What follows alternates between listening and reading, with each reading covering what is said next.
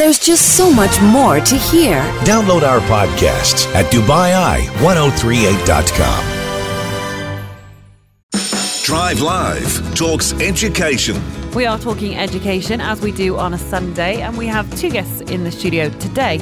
We have, ladies first, we have Christine Kritzas, who's a counselling psychologist and head of education at Lighthouse Arabia. So warm welcome, Christine. Great to have you on the programme. Thank you, Natalie. And we also have Shaun Robison, who is Cheif Executive of BBD Education. Shaun, good to have you back. Great to be on the show again. So we're talking about competition, and we just had a brief chat about that for a second. And I said I loved competition when I was at school. Loved it. But back in those days, I guess there wasn't the same kinds of consideration. And, you know, things have changed. I went to school quite a long time ago, I'm not afraid to say. But we are talking about competition in schools, particularly amongst children. So lots of people are concerned about the level of competition in school, whether it's a good thing. You know, I remember being told, well, you know, lots of parents were sort of saying it's the taking part that counts. You know, if it's a race or a sports day, it's the taking part that counts. And I was like, no, I really want to win. I really want to win. And I guess that's something that stayed with me. So that suited me, but it doesn't suit everyone. Shaun, what's your take as a parent and an educator in terms of competition in school? I'm a huge fan of it. As a parent, we're incredibly competitive with our children. Competition's fun. It doesn't have to be something that's vicious. I think if you're from the UK, you've probably seen the movie Kes with the really competitive PE teacher, and there was also a Harry Enfield sketch as well about the competitive dad who was always putting his child in goal and scoring and not letting his child save the ball. But I'm a huge fan of competition. I think it brings out the best in people. And do you think, you know, it suits your kids? Can you see for some kids it might not, though? For some kids it might not, but I think you have to foster, first of all, you have to foster their confidence. And I think that's where there has to be a fine balance. You can't destroy someone's confidence because of competition.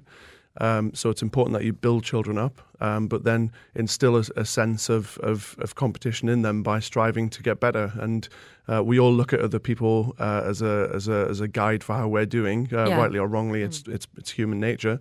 And competition allows people to build chemistry. And I also think I really want my children to be involved in a team sport as part of their childhood. And I think it's really important that you lose with your teammates and you lose with dignity. Yeah. And you learn a lot from doing that. There's a lot of lessons. Christine, I'd like to get the psychologist position from you. You're head of education at Lighthouse Arabia. And I guess, you know, Shaun is talking from a parent perspective, but Shaun works in education too. I mean, is it suitable for all children? If it is, let's take sport, for example. There are some people with natural abilities. I used to like running, so I would win a lot of races. So I thought competition was great because I was a winner. But if I was a person that was struggling and always coming last, and I was a person in class that was picked last for netball or football, that's quite difficult. It's quite difficult. Yeah, so I agree with you. And I think I don't believe that it's competition in itself that's a good or a bad thing, or a healthy or an unhealthy thing. But I think that it's a child's mindset. That's what makes competition healthy or unhealthy. If a child approaches a competition or a test or an assignment or a race with a fixed winning mindset, which is very black or white, that can make the child feel that if they don't win, then that they might as well give up, or that they can't handle any setbacks. They see it as a failure. Whereas if a child had to approach the same task with a growth mindset, they see failure as part of their journey to succeed. So if it is that I can't do multiplications, you know, and that I got 2 out of 10 for my multiplications test, the child with a growth mindset will turn around and say, I can't do multiplication yet. So the power of yet comes in, and they see that they can still learn and grow from their failures, from their setbacks. And I think it's important for parents as well as educators to foster the growth mindset in kids. And when we are busy looking at competition, that we are also looking at nurturing values alongside that. So teaching kids the value of integrity, the value of respect, the value of kindness, these values, and the value of humility, these values alongside them competing will protect children against that whole stigma of being a sore loser and not being able to cope with losses. You know, if I can lose with grace and I can win with grace, that can go a long way. And I don't think competition is unhealthy then. And I guess, you know, there's a lot of competition for schools to sort of show off to parents that they're great, because there's lots of choice here. Let's be realistic. So lots of schools are saying, we don't believe in competition. What we're going to do is award everyone a prize or a certificate. So we have no winners and nobody's going home in tears and nobody feels left out. I mean, do you think, Shaun, you should just get a certificate for turning up and going to school? It's just such rubbish, isn't it? I mean, it is. I mean, in maths, if you're at the bottom of the class in maths, the teacher doesn't give you the answers to make you feel like you participated in maths. So why should they do that in sport or in other activities? Failure is part of life. We've got to. We all fail at different things. So it's actually what Christy says is teaching children how to be equipped to deal with failure, and competition can be a really great driver to do that. This idea that everyone should get a certificate for participating. I mean, we're actually setting people up for failure by doing that. Emma, I mean, you were like, it's ridiculous. You must have a perspective on this. It is, and I was pointing at me, Natalie, because I was the other end of the scale at you. You were the competitive and always won. I was the person that never got picked because I was rubbish at everything. And yet they used to pick me for long distance and all the rest of it. And I'm just there going, I'm coming last and I don't care. But you're absolutely right. And it's like, if you don't fail at something, you never get better. I failed maths twice, but I was determined to pass. So I kept plugging away at it until I finally passed it. And if you don't get those opportunities to fail, you never learn and you never get better at anything. And you can't just be rewarded for showing up. Do you guys think parents also are a lot to blame in this as well? And the over-competitive parents, maybe they didn't do so well at school, so now they're reflecting that on their kids these days? Yeah, that's also something to watch out for. You see the sort of the competitive dad on the touchline who's shouting over the coach. Is that you, Shaun? It is me. Yeah.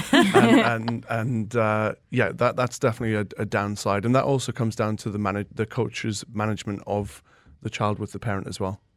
And Christine, I'd be interested to get your thoughts on this because obviously Shaun said lots of parents are competitive, and you know, you see aggressive parents shouting at team sports when these are young children involved. It doesn't need to be taken so seriously. Maybe sometimes they're talking to a referee or a teacher in an inappropriate way. But do you think on the other side, you know, maybe in Emma's case, her parents have a lot to take credit for in terms of the fact that she might have been coming last and picked last and doing long distance running, but Emma just was happy that she was running, that she was doing it. So do you think maybe in Emma's case, her parents have had quite a positive influence on the way that she looks at competition?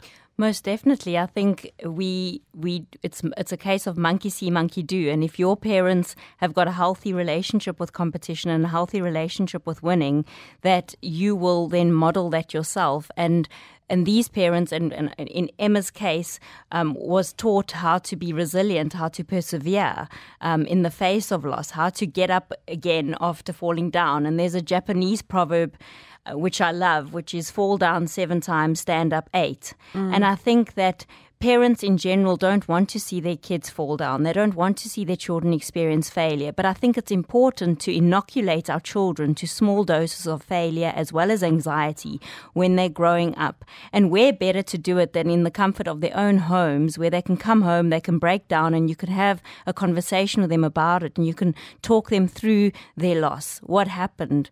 And I think, you know, parents nowadays, you get the term snowplow parenting, which is just, you know, smoothing the path so that kids don't experience any obstacles or failure or setbacks. I think in Dubai we can call it the sandplow parenting. but you know, safe to say that this is what's happening a lot, and we see it a lot in private practice, that parents don't want to see their kids fail. And I think what happens then is we do our kids such a disservice in life because they leave the home like china teacups. Have you ever drank out of a china teacup? Very fragile. You take one sip out of that thing and it cracks.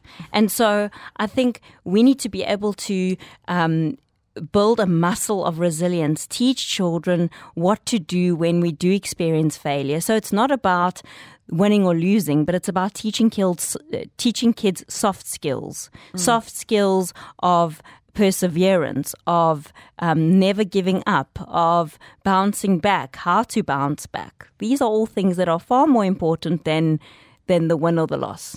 We're talking education today. Our topic is all about competitions in school. Do you think there's too many snowplow parents here in Dubai? Text us 4001. Drive Live talks education. We are talking education on Drive Live. We have two guests in the studio with us today. We have Christine Kritzas, who's a counselling psychologist and head of education at the Lighthouse Arabia. We also have Shaun Robison, who is Cheif Executive at BBD Education. And we've been talking all about competition and how you get that balance right. There seems to be a consensus in this room that losing is good, winning is good, taking part is less likely to be awarded a certificate by anyone in this room. But, we talked a little bit about losing, and Shaun, you said you want your kids to learn what it feels like to lose, and you said particularly in team sport that this idea or this concept of losing graciously. Now, you are a man, I know, that has played competitive sport, so you've learned that lesson and you're hoping to pass it on to your children, I guess. Yeah, absolutely. I think it's a really important attribute to learn, and also to lose with other teammates so you can empathise with them. When I was younger, my parents, they sent me to a basketball camp in New Jersey when I was 17. And I went for 3 months to New Jersey. And at the start of the camp, we had to memorise all of the plays and all the tactics out of a handbook. And when you stepped on the court, if you made a mistake, you got substituted and you got sent home. So, did you cry when that happened to you ever? Well, fortunately, my coach had trained us to do this. So the camp went from 1,000 people to 200 people in 3 days. So my parents had obviously paid for me to fly over to New Jersey, paid for the accommodation for 3 months. All the local Americans who were there, they got asked to leave. So it was a high stakes situation at the age of 17. 17. Wow. Right. So that was my first trip to America. I was there alone, didn't have my parents there. And it was one of those situations where I had to succeed. Wow. So fortunately I did it. And everything that I learned in that experience, I translate to my experience in business today. And Christine, is learning to lose together, as Shaun's saying, as part of a team, quite an important skill? Most definitely. I can agree with so much that Shaun is saying, because I played field hockey at provincial level at school, and I think it was in those games that I learned a lot about how to be a team player, how to support your teammates, and how to be there and to pick each other up when we all fail at something. I think children today, if possible, should play a team sport, because it teaches you so much. And in terms of becoming a good sportsman, I think one can learn that skill very quickly when you are in a team sport. And it teaches you how to share things, how to take turns. Everything that we learn on the playground at age 5 keeps on coming our way when we are doing team sports. And there's a really famous Michael Jordan commercial when he talks about his failures. Yeah. So one of the lines is, I've been trusted to take the game-winning shot 300 times and I've missed 260 times, but everybody just remembers the ones I scored. Yeah, it's true. And I studied Michael Jordan psychology from a really early age. And being in a really high-pressure situation where you're given responsibility by your teammates and by the coach, and then you're in front of 10,000 people and you take the shot and you miss. Yeah. And you've got to then go back into the changing room and you've got to get the trust back of your teammates. You're accountable. Yeah. So all these are real life skills that you are needed in the workplace and in every industry. I was going to say, it's really interesting how a team dynamic works with the competitive, normally at the top of the table. I used to do facilitating for team building here for a couple of different companies. So we used to kind of single out the teams to go, okay, who are your team leaders? Who are your line managers? You guys are at the bottom of the pile now. Who is like the weakest link in your office or whatever, and they'd single people out, and we go, okay, for these exercises, you are team leader. You get to say what everybody else does, and the look of horror on everybody's. But it's turning the dynamics on its head. And when they have to work, and they suddenly have to realise that we have to work as a team to solve these puzzles, to get through these tasks, and they suddenly figure out that they have to bring up the weakest links to work. It's really interesting, and it's life lessons, as you say. You can't go through life being the top dogs. You've got to learn to play with everybody else. Yeah, and I think in relation to schools, parents have a responsibility to encourage these behaviours in schools, and unless schools and teachers have the buy-in from parents, then it falls down. It needs to be a joint effort. Mm-hmm. And we're talking about things like losing, particularly in team sport, how it builds, your sense of team skills and leadership and being a team player. But at what stage should we be introducing this kind of stuff, Christine? Because I remember being younger and playing cards with my dad, and I definitely think there were times when I was younger that he let me win. And I used to race him down the street. And when I was younger, there was no way I could beat him. So he obviously let me win. So when should you start sort of saying, actually, I'm going to run as fast as I can and beat you so you understand that you're not winning all the time? I think as young as 4 or 5 years old, where kids start to learn about competition, and it is around this age that they start to understand what competition is, because they start categorizing things, because they start seeing things as bigger or smaller or faster or slower, or the blue plate, the pink plate. I mean, they even categorize colors, and they'll be very disappointed if they get the pink plate and they wanted the blue plate. But it's in those moments where there are a lot of teaching can be done. A lot of learning moments can occur then. I remember being as young as 6, 7 playing chess with my father, and my father beating me in the game. And I remember being very upset by it, but him then encouraging me to play again, and and getting me to think before I move. And I think just to move away from this for a moment and speak about the value of chess and to teach children how to play chess. I think it's a wonderful game because it teaches kids about effective decision making. It teaches kids about if I make this move, then that will be the consequence.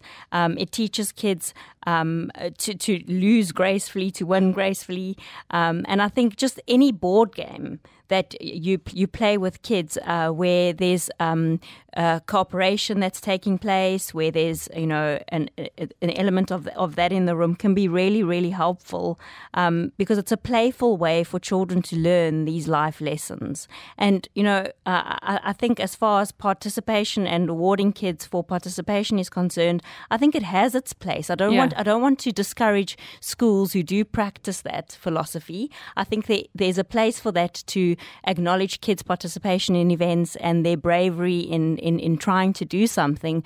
But it becomes an issue when we say to kids that this is what life will be like. You will be awarded just for participating. Because when you go for that job interview and you don't get it one day, there's no award. Yeah, there's no one saying, oh, well, you didn't get the job, but you get something else. Aisha, you mentioned something quite funny to me last week. We've just been talking about board games and how they're good for families and they're a good way to, they're character building, aren't they? But a quirky story about Monopoly is banned somewhere. It's banned in Buckingham Palace. The Queen does not allow Monopoly to be played, apparently. That's one of the royal rules. And I do understand that, having been in a few Monopoly battles in my lifetime.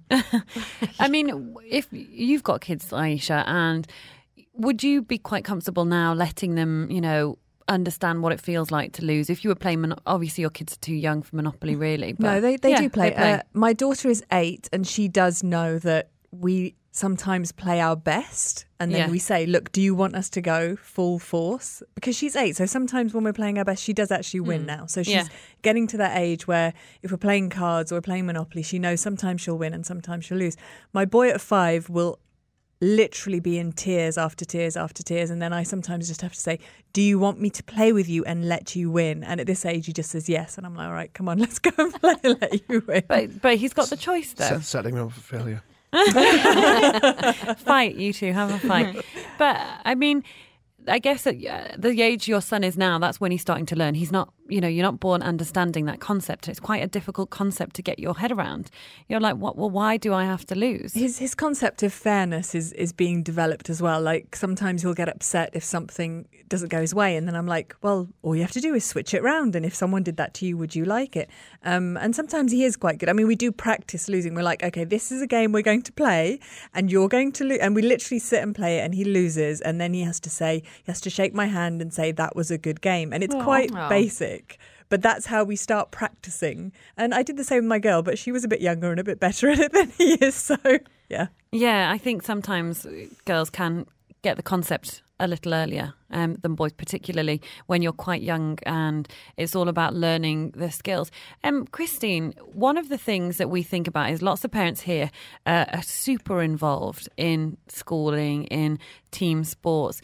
Do you think, we're seeing a lot of parents that are so protective of their children, particularly here, because they think, oh, well, we've not got the family support around us that we might at home.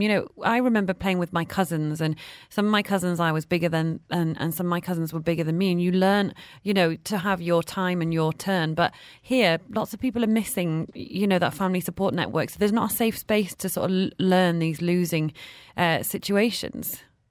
Look, I think that families can overcompensate for the fact that they don't have their immediate support system around, and may want to give their children more and feel guilty that their children don't have enough. And I think what often happens is that, these kids are often overindulged, overpraised. And I think, that in itself can become an issue.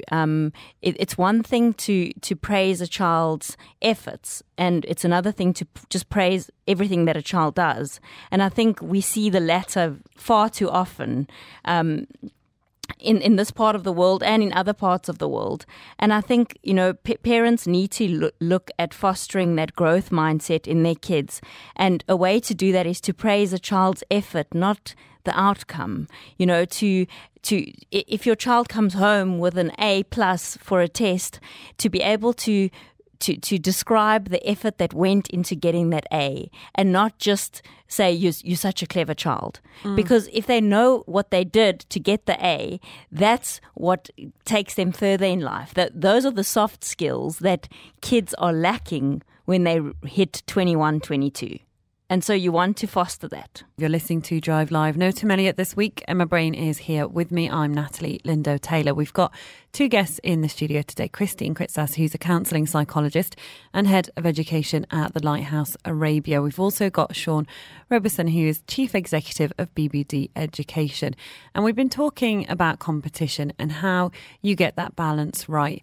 And I think, we've all kind of shared experiences from our childhood that have made us think, that was probably quite helpful. And some of that not so much. Like when you first learn how to cook, I was, convinced it was important for me to make my mum dinner on Mother's Day. And my first attempt was dreadful. And, like you say, Christine, my mum said, thank you for making the food. She didn't tell me that it was really nice. She just sort of said, thanks for making the effort. And I appreciate it, because you can't be good at everything. So you have to learn. But do you think it can affect young people's confidence if they are maybe taught the lessons of losing too early on? I don't think that it can affect a child's confidence necessarily. I think that if a child is in a supportive space and they are learning these lessons, or they have somebody who's older and wiser that can sit them down and talk them through the experience of losing, that it can be dealt with in a very healthy way, and that I don't think that in itself can break a child's confidence. I think what can break a child's confidence is putting all of their eggs in one basket. And so if I fail the maths test, then I feel that I'm a failure in everything. And getting them to understand that, that is just one small part of the puzzle, and that there are many other things in life that you yourself are good at. And I think that we all have key strengths and character strengths. And I think it's important that as parents we speak to those strengths, that we don't try and force kids to become something that we want them to be, but to allow them to grow into their own. So if a child is really good at drawing and you wanting them to be a sports star, maybe that's not the best thing to do. Maybe it is to acknowledge that child's strength, which is drawing. So it's important that while we are looking at teaching kids to improve in certain areas, that we're also highlighting the strengths that they already have.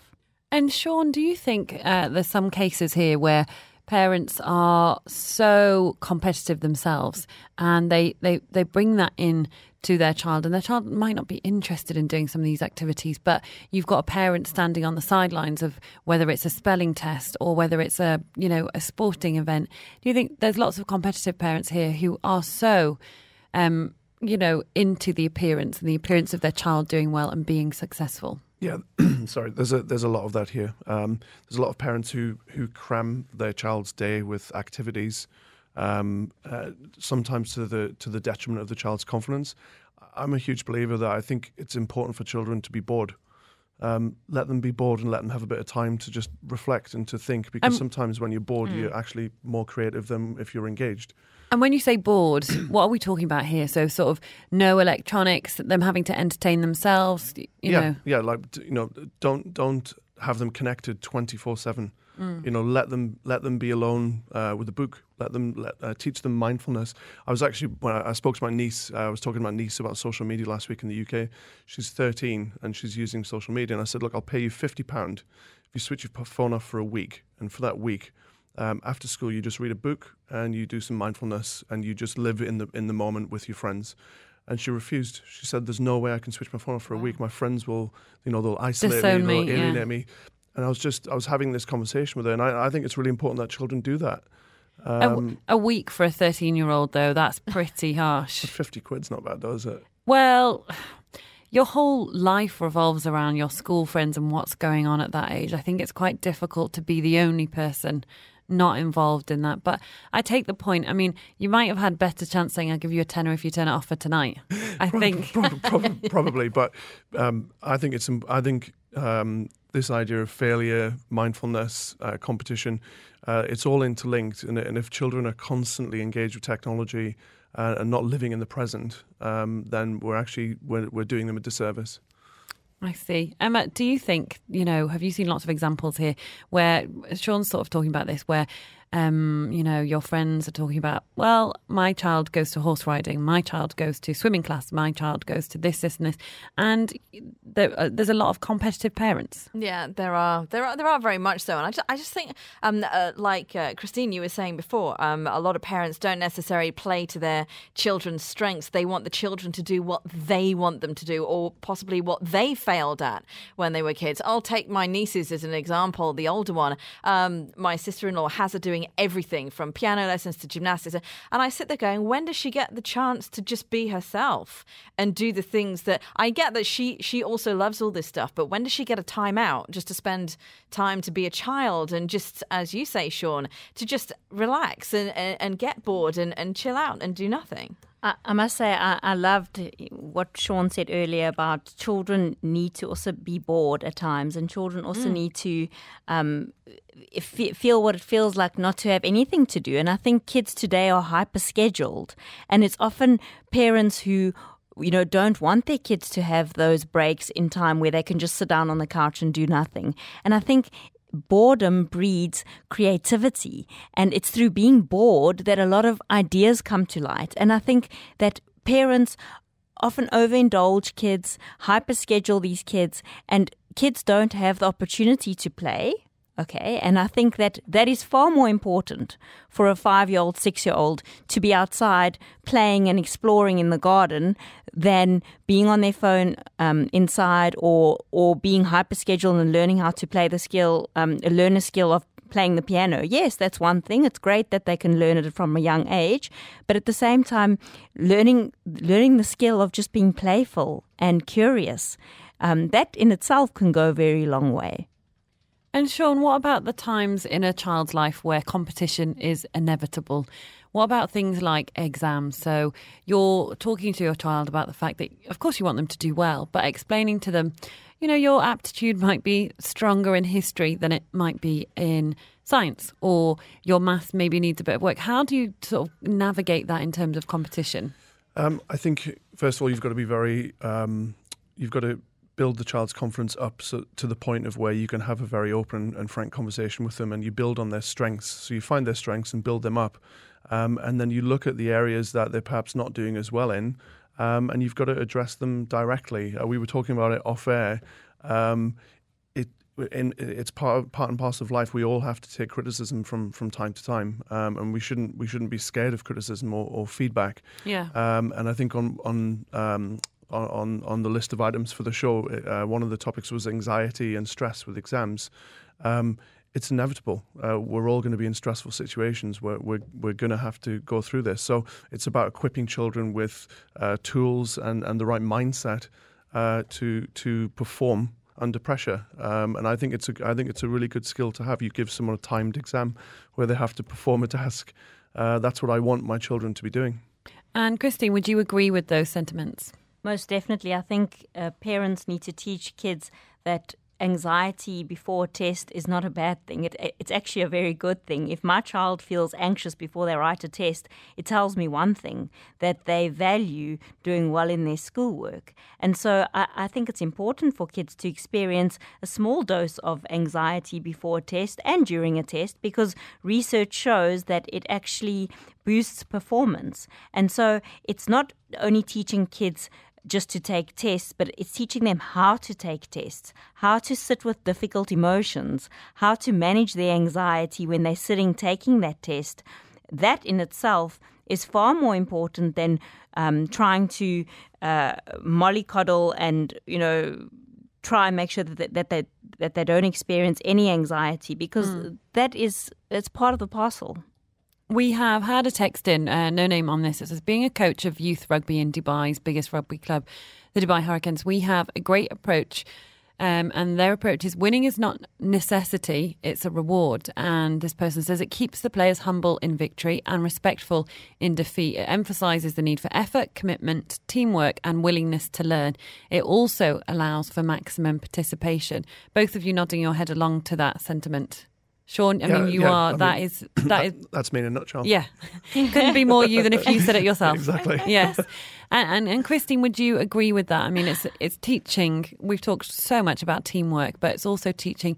Yeah, winning is great. It's not the be all and end all, though. I love what he said there, that winning is not a necessity, but it's a reward. And I think it's not about winning or losing. It's about winning or improving. It's about the idea that failure is a part of success. Failure is not on the opposite end of success. And I think the sooner we realize that, the more we will approach things and try new things, because we won't be scared of failure.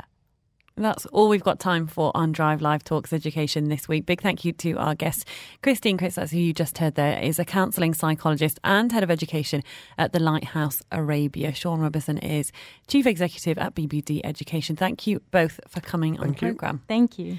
There's just so much more to hear. Download our podcasts at DubaiEye1038.com.